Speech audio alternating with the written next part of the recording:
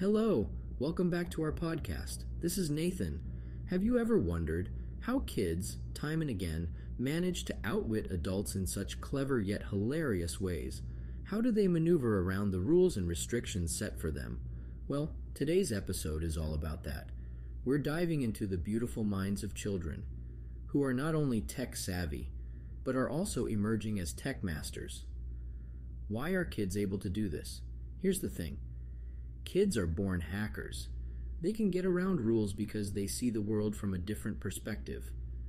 Now, are you ready for something fun? Let's explore 3 ingenious examples of kids hacking their way through life. First stop, Google Docs. Not just for homework. Imagine this, a school bans chat apps. And how do the students respond? With resilience and a dash of brilliance, they turn Google Docs, an academic tool, into their personal chat room. Isn't this a testament to their creativity and adaptability? Alright, moving on to our second story, reconnecting, the best excuse. So, when the world moved online due to COVID-19, a smart student found an ingenious way to avoid being on video during remote classes.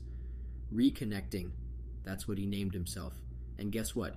He turned off his video, making it seem like he was battling internet issues. Brilliant, isn't it? Finally, our third tale is the DingTalk story, Teamwork to the Max.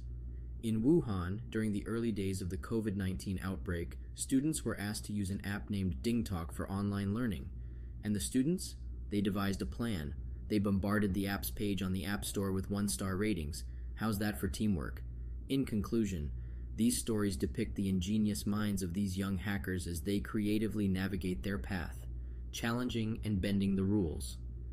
Their resourcefulness in transforming Google Docs into a chat room, feigning a poor internet connection on Zoom, or attempting to remove an unfavorable app from the App Store is a testament to the vibrant life hack culture burgeoning in the younger generation. These stories should make us sit back and think.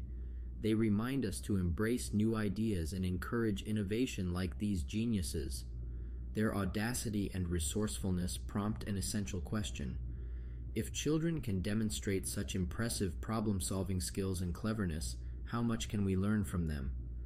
Intrigued by this notion of hacking, I would recommend reading the book A Hacker's Mind by Bruce Schneier.